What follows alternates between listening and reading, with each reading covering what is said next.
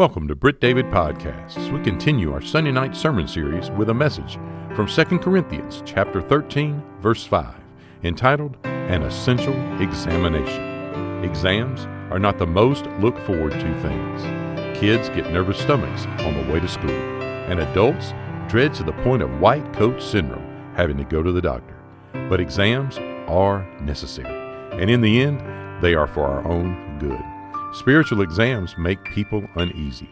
Like any other exam, we are afraid of what might be found out. But there is a spiritual checkup that God requires of us, an essential examination. Here's Pastor Tim.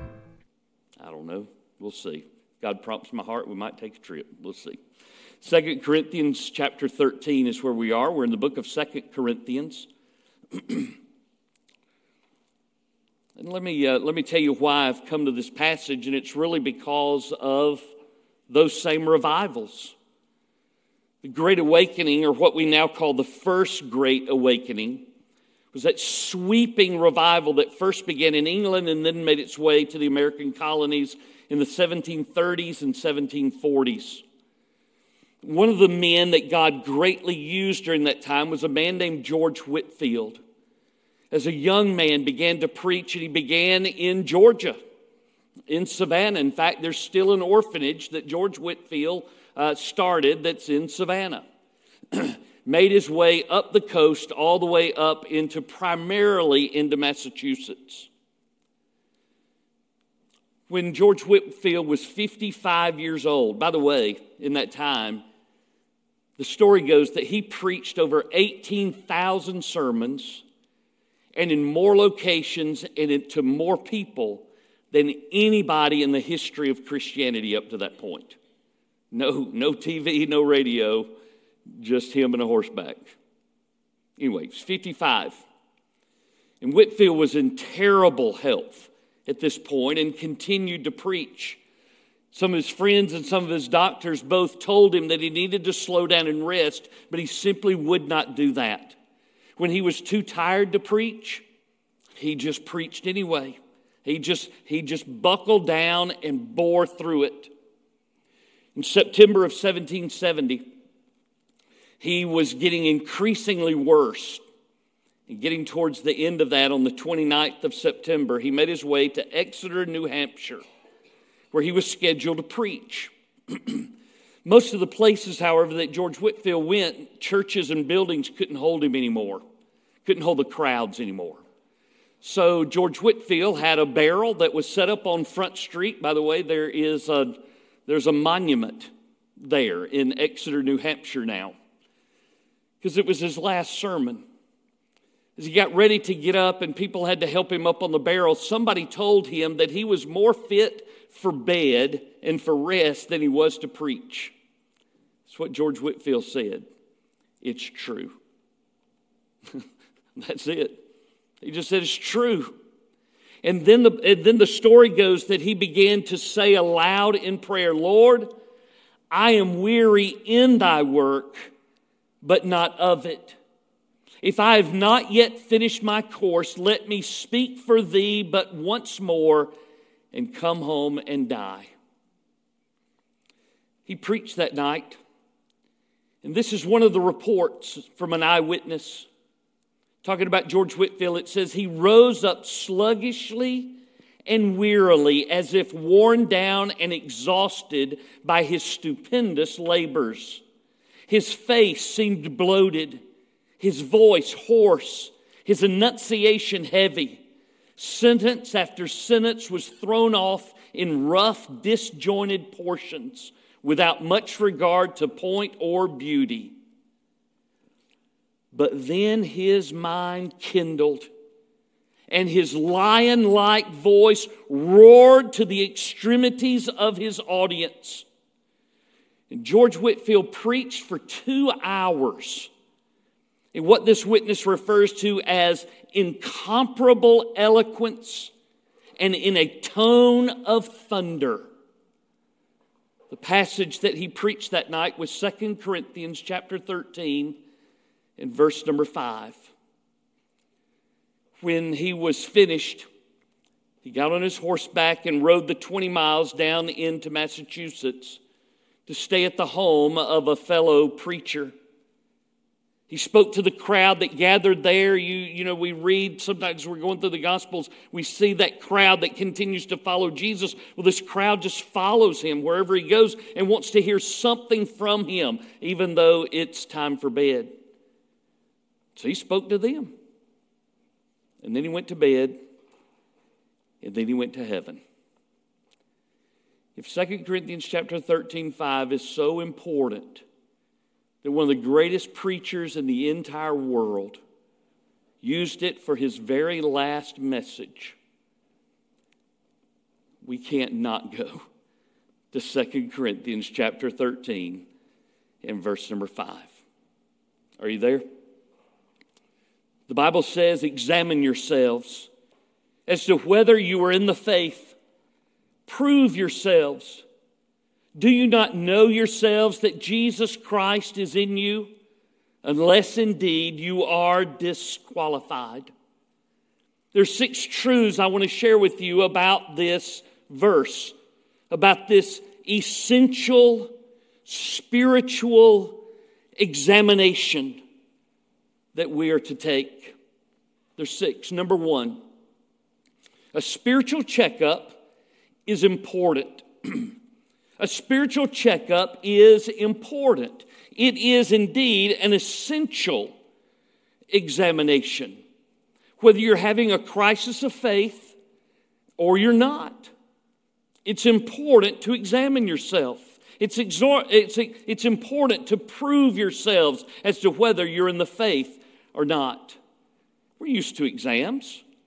We're used to those kinds of checkups on our bodies every single year as we go to the doctor just to make sure that things haven't changed, that something is still okay with us. Now, if something's not okay, you're not going to wait for that yearly annual appointment. You're going to go. If you're having chest pains and shortness of breath, you're headed to the emergency room, right? If you've been in some kind of an accident, if you've got something broken or some other tragedy, you're headed to the hospital. If you've got a toothache, you're headed to the dentist. If you've got eye trouble, you're headed to the eye doctor. I mean, even if your pet gets sick, you're headed to a veterinarian, right? So if your soul aches, shouldn't you go see the great physician? Is he not the right one to do something for you? Now, you and I have been around long enough to know that Baptists don't like this verse. And the Baptists don't like this subject. Somewhere along the line, we are offended when somebody asks us a question about whether or not we really are saved. Why does that bother us? Let me tell you what I think. Tell you what I think from experience. People are offended by that question when they are walking outside the will of God. People who are walking with God aren't offended by the gospel. But people who are not walking with the Lord are indeed offended by the gospel. So as we work our way through this passage today, don't be that person who discounts this verse because you only think of God in terms of His love and of His mercy and of His compassion, but yet reject the idea that He is just and holy. Don't be the person who discounts this verse simply because you prefer to think positively. And you're like the ones that Jeremiah talks about. You cry out, peace, peace, when really there is no peace.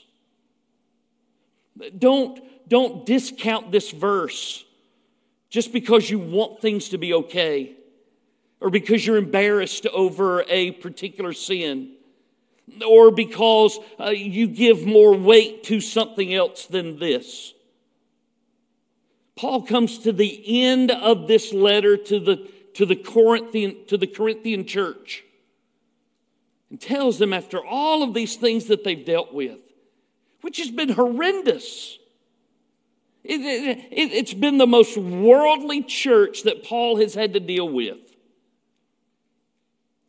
So he looks at them and he says, examine yourselves as to whether you're in the faith. Prove yourselves. Do you not know yourselves that Jesus Christ is in you, unless indeed you are disqualified? So any hesitation that you have about this verse, lay it aside. And ask the Spirit of God to take that verse and apply it directly to your heart. Go to Him and ask Him for truth and transparency. It's important. A spiritual checkup is important. This verse is important. Number 2. A spiritual checkup is not only important, it's individual. It's individual. In the same way that you have to go into the doctor's office by yourself, you have to do this checkup by yourself. It may be like Smokey the Bear, right? Only you get to do this spiritual checkup. Your mama can't do it for you. You might think your mother-in-law was really good at pointing out your faults, but that's not her job either. This is between you and the Lord. Every exam is an individual exam. There's no such thing as a group project when it comes to examining yourself. The Bible says examine, what's he say? Examine yourselves. Prove yourselves. You have to do this. The problem that we find ourselves in is not that we're not good at examining. We've just become experts at examining one another. We see one another and we see what's going on in their life, and it's so easy to pick out that speck. But Jesus warned us, didn't He? Don't worry so much about somebody else's speck. You worry about your own log. Is there a time to worry about the speck? Absolutely. But you better make sure that you take care of those things that are in your own life first. So we can always find somebody who's worse off than we are. Somebody who's a worse sinner. Somebody who's a bigger fraud, or at least we think that they are. When we find that person, it makes us feel better about ourselves and makes us feel better about our relationship with God. But on Judgment Day, God's not going to pull up somebody else and stand them next to you. And He's not going to say, eeny, meeny, miny, mo. And He's not going to look at you and say, okay, well, here are the pros on this one. Here's the cons on this one. He's never going to compare you with anybody else.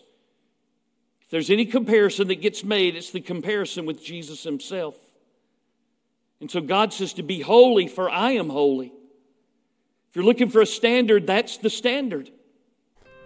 Join us tomorrow as Pastor Tim continues his message, An Essential Examination, from 2 Corinthians chapter 13, verse 5. Pastor Tim would love to connect and share with you about a personal relationship with Jesus Christ and how you can know that Jesus Christ is your Savior and Lord. That address is churchoffice@brittdavid.org. We are located at 2801 West Britt David Road, Columbus, Georgia, 31909. Thanks again for joining us here on Britt David Podcast.